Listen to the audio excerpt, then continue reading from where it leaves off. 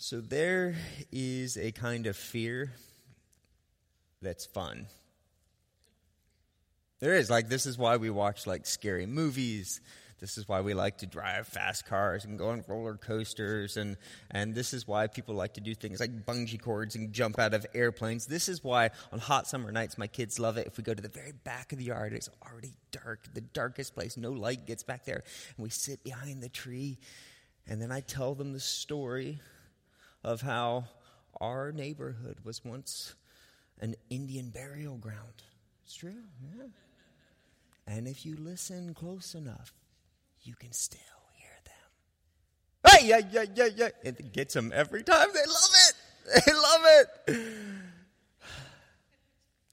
Some types of fear are fun. We like to be scared. We pay good money to be scared. We seek it. Except, of course, my wife. My wife, I didn't know this about her when we first got married, but she hates being scared. And so I used to do what normal people do. I would scare her, frighten her a little, just for fun, having fun. And I did that until one time she punched me in the nose so hard, I thought it was going to break. I don't scare her anymore. The point remains, though, most people think fear is kind of fun. But there's another type of fear. There's destructive fear. There's a fear that will destroy relationships and paralyze you. It will steal your life. There's a terrible fear. And then, if you're a parent, you know this, there is a good fear. There's a fear that will send you running from danger, a fear that teaches you not to play with guns or drink bleach or get in that van with a stranger. There is a good fear, a fear that can save your life. So when we first moved to Phoenixville, we lived in the borough on one of those streets. There's this little hillside, and right off the street was this 3-story building. We lived in the top 2 floors, and so we'd come in off the street parking only, which is awesome.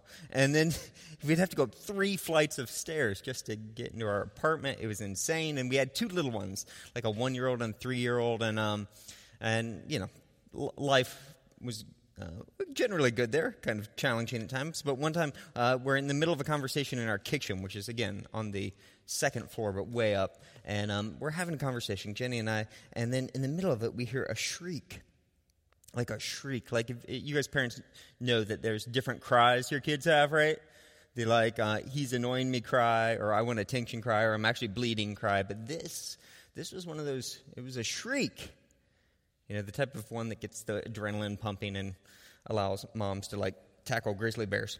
And Jenny and I stop, like any parent would, and I run into the living room. She's not there. Jenny runs in the dining room, not there. We meet up in the hallway, and we look at each other, and she's still shrieking. And Jenny says, "She's outside."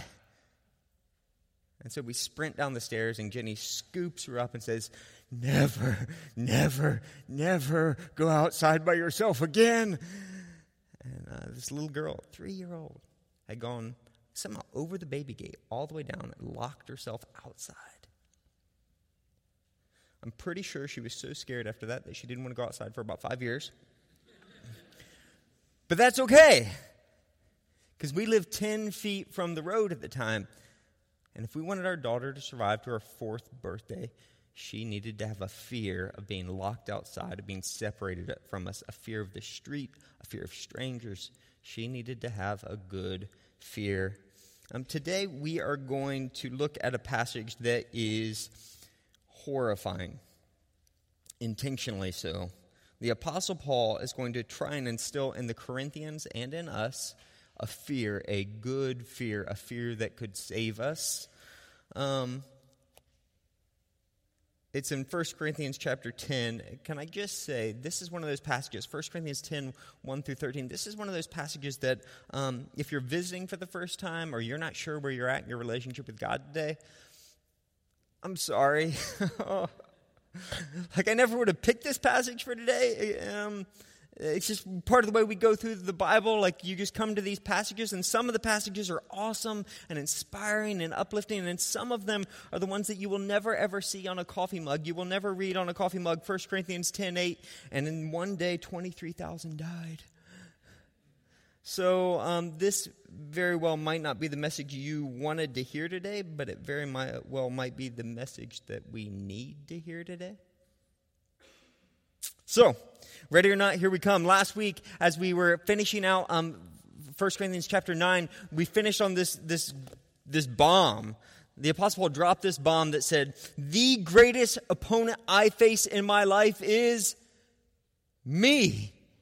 Like the thing that could most take me out in life, the thing that could most destroy me. It's me. It's my own selfishness, my own selfish desires. It's me. The greatest threat to you is you, he's saying.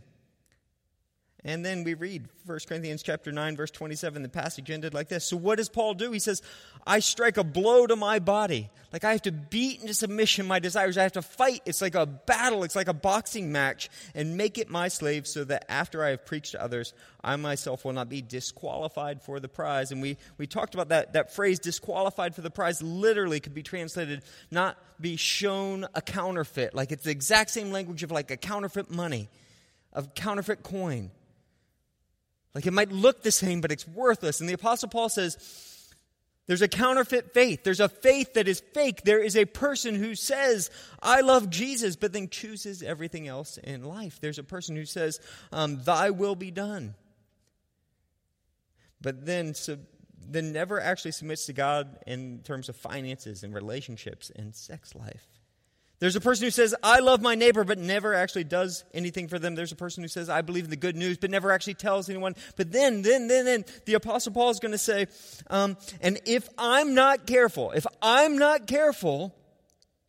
I don't fight for my life, I could be that person. And by implication, you could too. And pretty much ever since the Apostle Paul wrote that, every single thinking person who's thoughtfully read these words has read these and then said, oh dear Lord. If the Apostle Paul thinks that he could be that person, that his faith could be shown to be faith, what does that mean for me? Which brings us to chapter 10, verse 1, and it begins like this. All right, stop right there.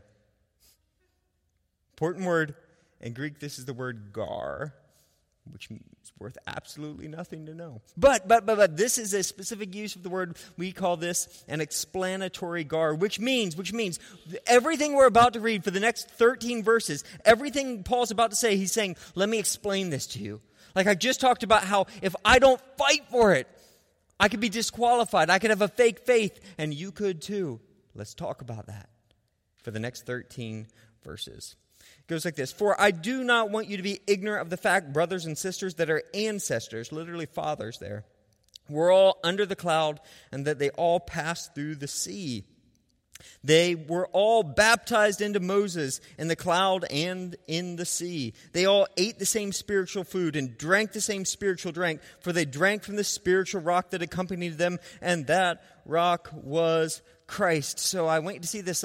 This right here from verse 1 to verse 4 is a run-on sentence. It's one long sentence in Greek. And the Apostle Paul, he's just trying to blitz through this to it's like he's trying to say it all in one breath because he really wants us to get the idea. He's like, remember the story of Exodus. Do you remember it?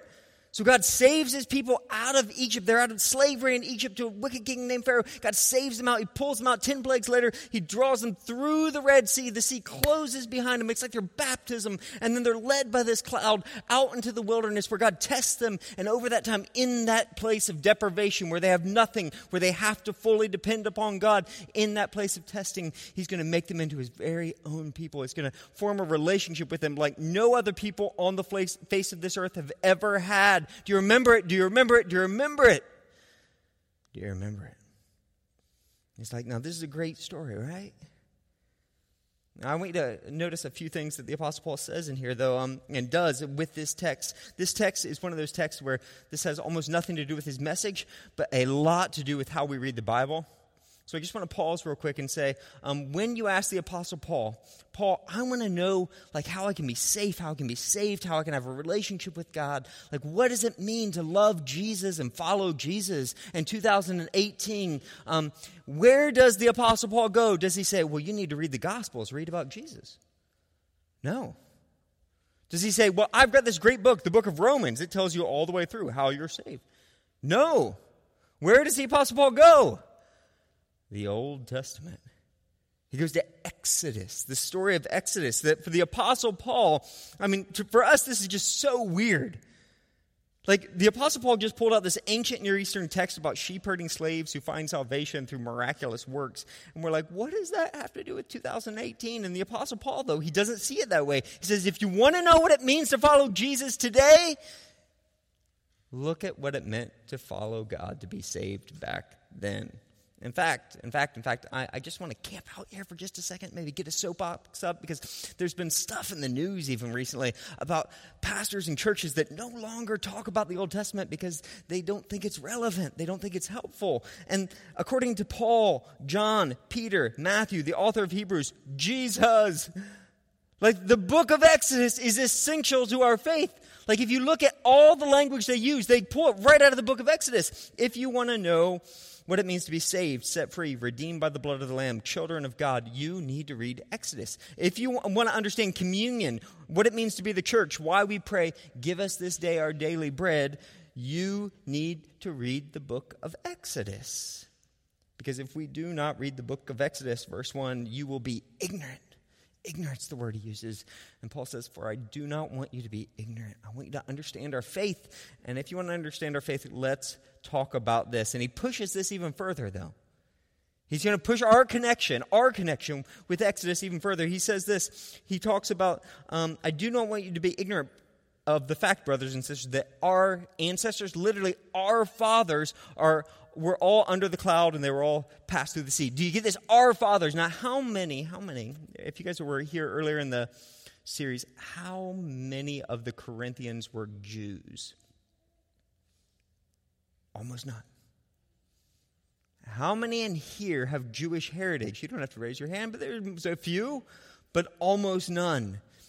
And Paul calls them our fathers. This is directly, explicitly opposed to what Jewish teachers of his day taught. They taught that if you were a convert, but you were not Jewish, when you came in, you were to pray, our God and the God of their fathers.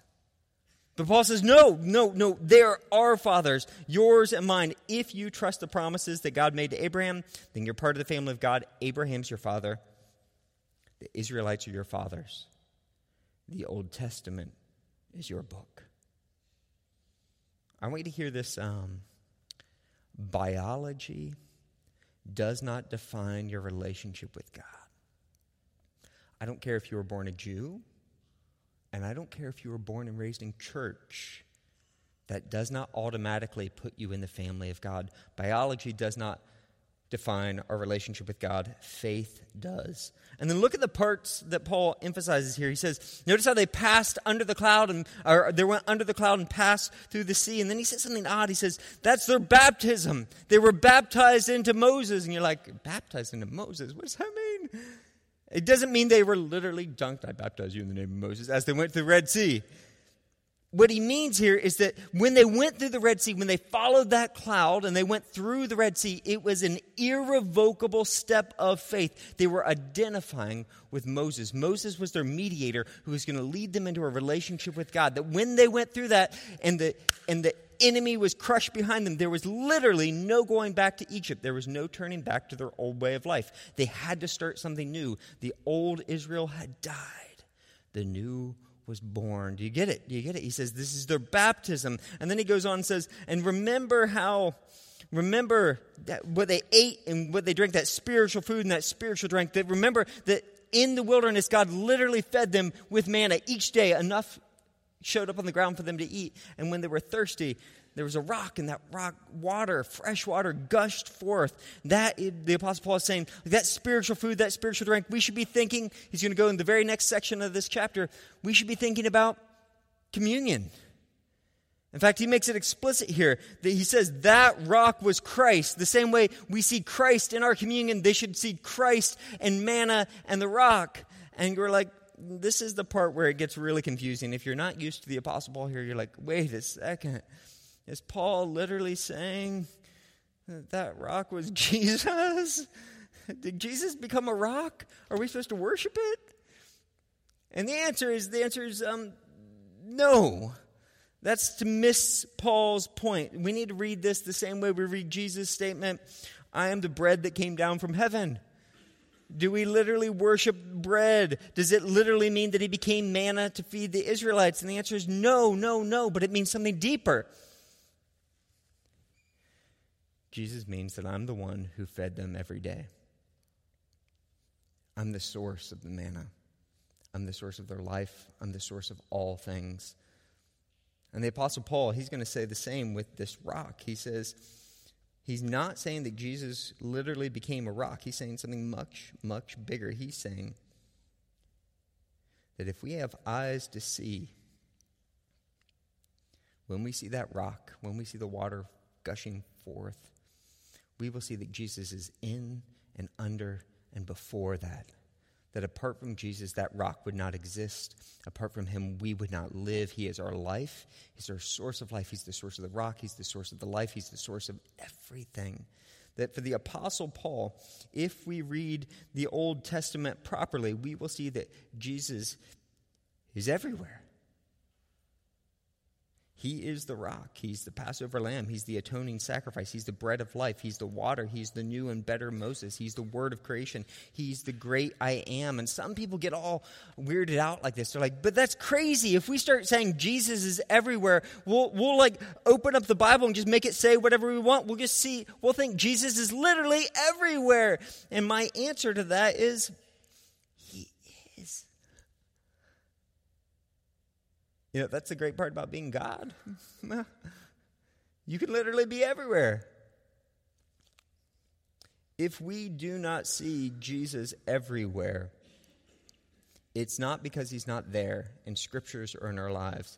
If we do not see Jesus here, now, if we do not see Jesus in one another, if we do not hear Jesus' voice in our singing and in the preaching, if we do not see him in nature and in creation and beauty and laughter and the food we eat and the air we breathe, it is not because he is not present. It's because we're blind. Okay, back on track here, though. That is clearly an implication of what Paul's teaching here, but that is not his point. His point is this. If we want to understand our lives, the Christian life, what it means to follow Jesus, we need to look at the ancient Israelites. And I want you to notice this parallel he's setting up because he's going to come back to it again and again. He's going to say, now the ancient Israelites, they were set free from slavery just like us. They were led by God just like us. They were baptized just like us. They were sustained with food and drink, kind of like our communion, just like us. And he says, and nevertheless, though, verse 5, nevertheless, God was not pleased with most of them, and their bodies were scattered in the wilderness. Fantastic. Happy Memorial Day. Yeah, verse 6. Now these things occurred as examples to keep us from setting our hearts on evil things as they did. So what's so wrong? Why were these churched, baptized, communion-taking believers of the Old Testament, why were their bodies killed and their bodies scattered across the wilderness? He says, because they set their hearts on evil things. You see, they set their hearts on evil things. That these things happen as an example so that we don't do the same. And I want you to don't miss this. He's saying that the Israelites' problem, the Corinthian problem, our problem is a heart problem. They craved evil. They craved evil. So if you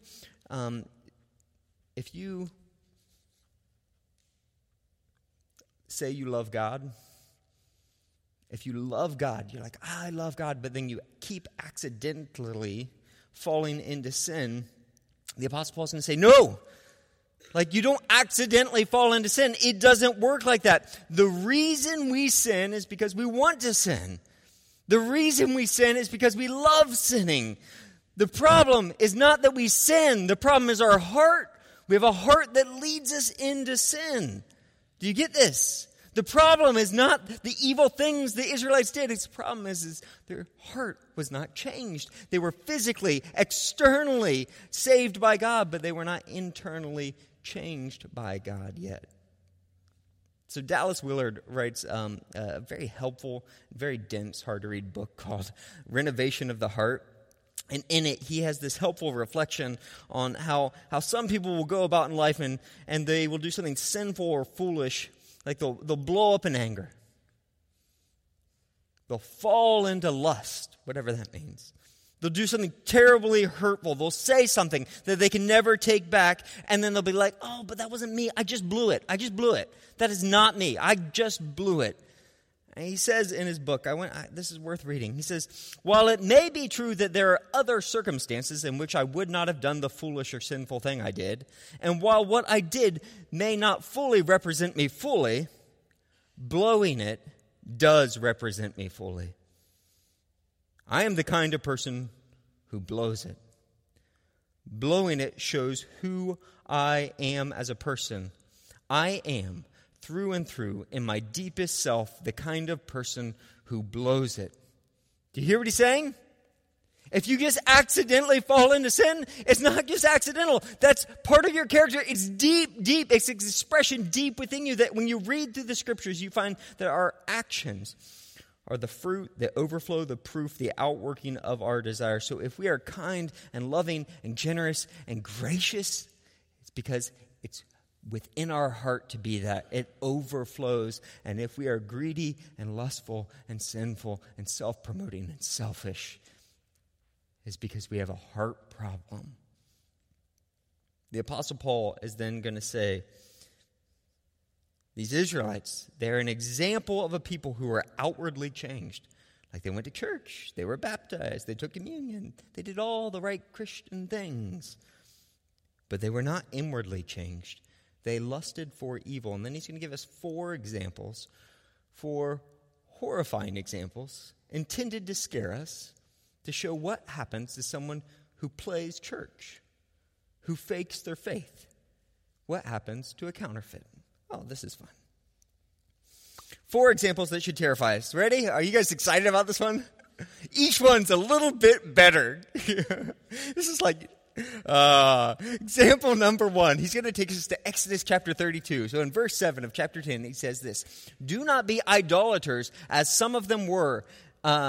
As it is written, the people sat down to eat and drank and got up to indulge in revelry. It literally says that they sat down to play.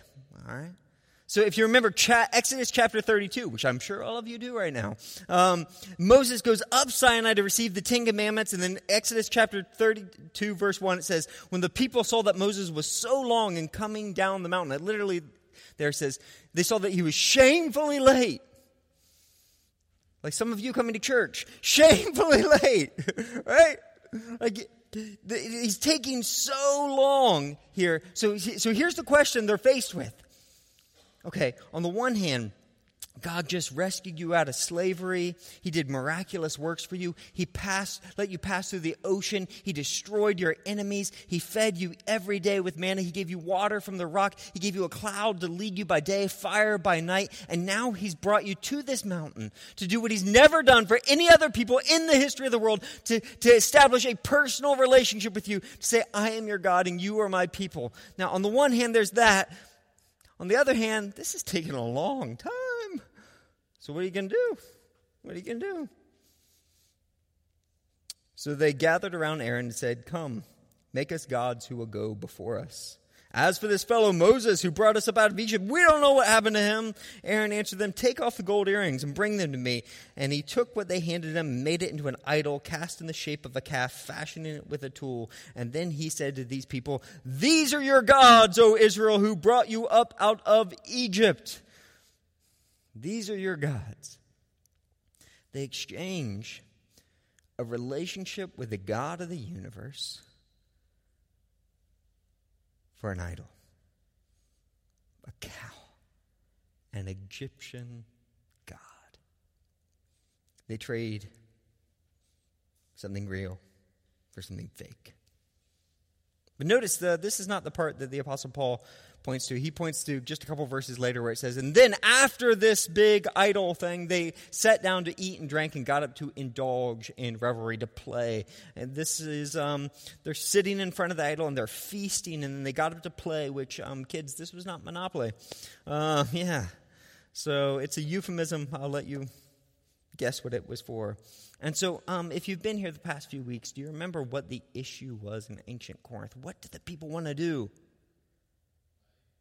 Yeah, they do want to play. What else? What do they want to eat? Food sacrificed to idols. They want to go to the pagan temples in Corinth because they say idols aren't a real thing. And I can go there and I can sit and I can feast and then I can watch the prostitutes play. I can do it. It's not going to affect me spiritually. I still love Jesus. I go to church. I've been baptized. I take communion. That's not going to affect me. It's not going to affect my salvation. So get the parallel. The Israelites were saved just like you. They were led by God just like you. They were baptized just like you. They were fed by God just like you. And they wanted to eat food sacrificed to idols just like you. And can I tell you what happened next? At the Lord's command, 3,000 saved, baptized, led by God believers were slaughtered with the sword. Let that sink in. Example number 2, Numbers 25. We should not commit sexual immorality as some of them did, and in one day 23,000 of them died. He's like, do you remember this story? This is a great story. We should share this over dining table with our kids. It's when the men of Israel started having all kinds of promiscuous sex with the Moabite women. Yeah, do you remember that? And then, the very next verse, what did they do? They started worshiping their gods. So what's God do? Does he say, oh no, but they're baptized. I have to save them and love them because they're my special people. No, he sends a plague. And they start to die by the thousands. Moses sees what's going on and he stops everything. He calls this giant assembly, a meeting, and he says, we have to repent. We have to repent. We're blatantly rebelling against what God told us to do. He's invited us into a relationship with him, and what are you doing? And there in the middle of the assembly, there's this one dude who has the audacity. Like, people are literally weeping at that moment, it says in the text. They're weeping over their sins. They're repenting before God. People were dying from the plague because of their sins. And this one guy ignores all of it, takes a woman, goes into his tent. And then we read that famous verse that I'm sure all of you will memorize with your kids later. When Phinehas, son of Eleazar, the son of Aaron, saw this, he left the assembly, took a spear in his hand, and followed the Israelite into the tent. He drove the spear into both of them, right through the Israelite man and into the woman's stomach. Thanks be to God. Example number 3. We should not test Christ as some of them did and were killed by snakes. Just when you think it can't get any worse. So the other day, I was with my kids and we were watching Planet Earth 2. Have you guys seen these BBC documentaries? They are ridiculously good. Like cinematic, like geniuses, I tell you. And if you're asking, like, how good could a nature show be? Better than you're thinking right now. It's amazing. You'll laugh. You'll cry. Become pretty. What? We saw this little guy just be born. That's his shell right there. Like, he just cracked out of his egg, and he's like a little iguana baby pops out of the sand, and we're like, oh, he's so cute. Me and my kids are sitting there. Like, what's this little baby doing? He's looking around, and then he starts running. We're like, what's baby running for? And then they change the camera angle.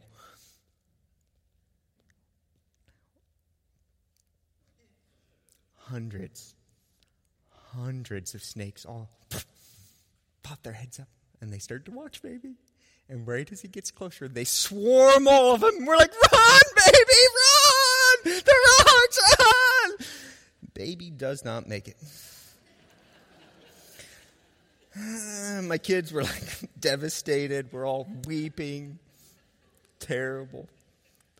I'm not usually freaked out by snakes, but this was truly horrifying, like a whole new level. It might be the worst thing I've ever seen. And just after we've had 3,000 people killed with a sword and plagues and someone getting speared through while they're playing, the Apostle Paul's like, snakes! Numbers 21. What happens? These people start grumbling. They start despising God himself. They start complaining about their salvation, about the fact that he forced them to be saved. Why have you brought us up out of Egypt to die in the wilderness? And what's God do? He, verse 6, sends venomous snakes among them. Yikes. Example number 4. And do not grumble, as some of them did, and were killed by the destroying angel. I'm not even going to go into this one. You get the idea. So I want you to see this parallel, though. We've seen it again and again and again, 4 times now. The Israelites were saved just like you, and they were led by God just like you, and they were baptized just like you, and they were fed by God just like you, and they lusted for evil things just like some of you, he says. These things happened to them as examples and were written down as warnings for us on whom the culmination of the ages has come. He means we now live in the time after Jesus Christ. So if they were following a cloud and a rock, we know Jesus. We've seen him. We've read his words. We know him. And to rebel against him, to despise him, to choose another false god, to turn away from him after you've seen that he died on the cross for you. Do you know how insane that is? If these Israelites who were saved, led by God, baptized, took communion, if they met this horrifying end, what do you think is going to happen to us if we act outwardly like we're Christians but are not inwardly changed? Do you really think that going to church, being baptized, singing praise songs, listening to K-Love, eating Chick-fil-A is going to save you? It says, no, you might look like a Christian, you might dress like a Christian, you might think you are a Christian, but when you get into the wilderness, when you come to that place of testing, when God takes you to that place where you cannot meet your own needs, what will happen is your true desires, your real heart will be exposed in that time. You will be shown for who you are. You will be shown for whose you are. So if you think that you're standing firm, be careful that you do not fall. So if you think you're safe, be careful. Be careful, he says. Now some of you are sitting there saying, Anderson, are you telling me that if I sin too bad, I'm going to lose my salvation? That Jesus is going to give up on me? That I'm going to be sent to hell just because I've did too many sins? And the answer is no. No, I'm not saying that. I'm saying that if your heart is unchanged, if you live in open, unrepentant rebellion and sin, if you don't feel guilty at all about doing things that God forbids and hates, if you quickly grumble and despise God and choose other things over him, you did not lose your salvation. You never had it. You might look like a Christian, you might pray to receive Jesus, you might be baptized and take communion, but if that faith in Jesus does not change your heart, if it doesn't change you internally, if it doesn't stir you to love him and worship him, if it doesn't lead you to mourn over your sins and repent, if it doesn't change you, then it's fake. It's a counterfeit, Paul's saying. John, who is not known for being nice, says it this way. 1 John 2:4, whoever says, I know him, but does not do what he commands is a liar. The truth is not in him. To know Jesus is to know that he sacrificed everything for you. To know Jesus is to know that he is beautiful. To know Jesus is to know that he's the only way to life. To know Jesus is to know that he is the hope and he's what you're really seeking in life. To know Jesus is to know that he is in and under and before all things. To know Jesus is to love Jesus, John is saying. And if you say, I know him, but are utterly unchanged and unmoved, if you say you know him, but do not love him, you're a liar. No temptation has overtaken you except what is common to mankind. Paul finishes with this. He says, you know what? These things, these temptations, these tests that we've been facing, it's the same thing that the Israelites faced. It's the same things that people have been facing since the beginning, since Adam and Eve. But get this, God is faithful, and he will not let you be tempted, or the word tested might fit better there. He will not let you be tested beyond what you can bear. But when you're tested, he will provide a way out so you can endure it. That if God leads you into the wilderness, you can be sure of this. He's going to come with you. If he's testing you, it's not to kill you, it's not to destroy you, it's to purify you. If he's testing you, if he's bringing you through something hard, it's not because he hates you. It's because he loves you. And he wants you to become what he's called you to become. He wants you to be a kingdom of priests. His very child, he wants you to know him. He wants you to give up your false loves and your false gods and all the things that will destroy you and find life in him. He wants you to stop heading down the path that leads to death. So at the end of a passage of like this, I honestly just don't know what to say except two things. One, there's a fun fear. There's a terrible, destructive fear. And there's a good fear. Let's just make sure we categorize this. Paul is trying to give us a good fear. A good fear, not a destructive fear. So if you're sitting there saying, oh no, I lied once. And if you feel bad about it, you know what the good thing about that is? That's a sign that God's working in your life. If you feel bad about your sin, that is a sign of salvation. That's the Spirit's working in you. You're listening to his voice. But if you don't feel bad about things that God has explicitly condemned, if you find yourself quickly choosing everything over Jesus, if your heart is not moved by the fact that he died on the cross for you, you should be afraid.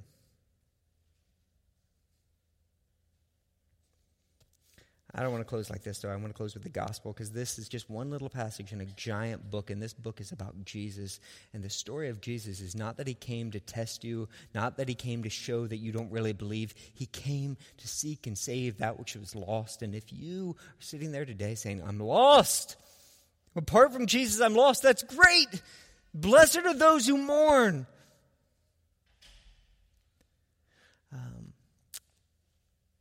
If you would just close your eyes, I want to remind you of the gospel. This is not God's word for the world. This is God's word for you too. That God knew you before creation, that he created the world out of love. And even before you were born, he thought of you. He knew you. And he loved you. And he created you. He designed us for himself, to know him and to love him. And yet we have, through our own sin, through our selfishness, through our rebellion, through our brokenness, we've turned away from him. We've so often chosen our own way. And we deserve death. We deserve to be broken. If we follow our own way apart from him, we're ultimately separated from him. And to be separated from the God of life is death. And so he sent his son to come after us, to show us the way to life, to show us what kindness and love and good and life looks like. And when that wasn't enough, he died for us. He took the death that we deserve. And then he rose 3 days later, conquering that, showing us that his life is indestructible, unconquerable. And he is the way, he is the truth, the life. And he calls us into his mission to be part of what God is doing over the whole universe. That he wants to do what happened to him. He wants to happen to each and every one of us, into our whole creation. That he wants to make all things new.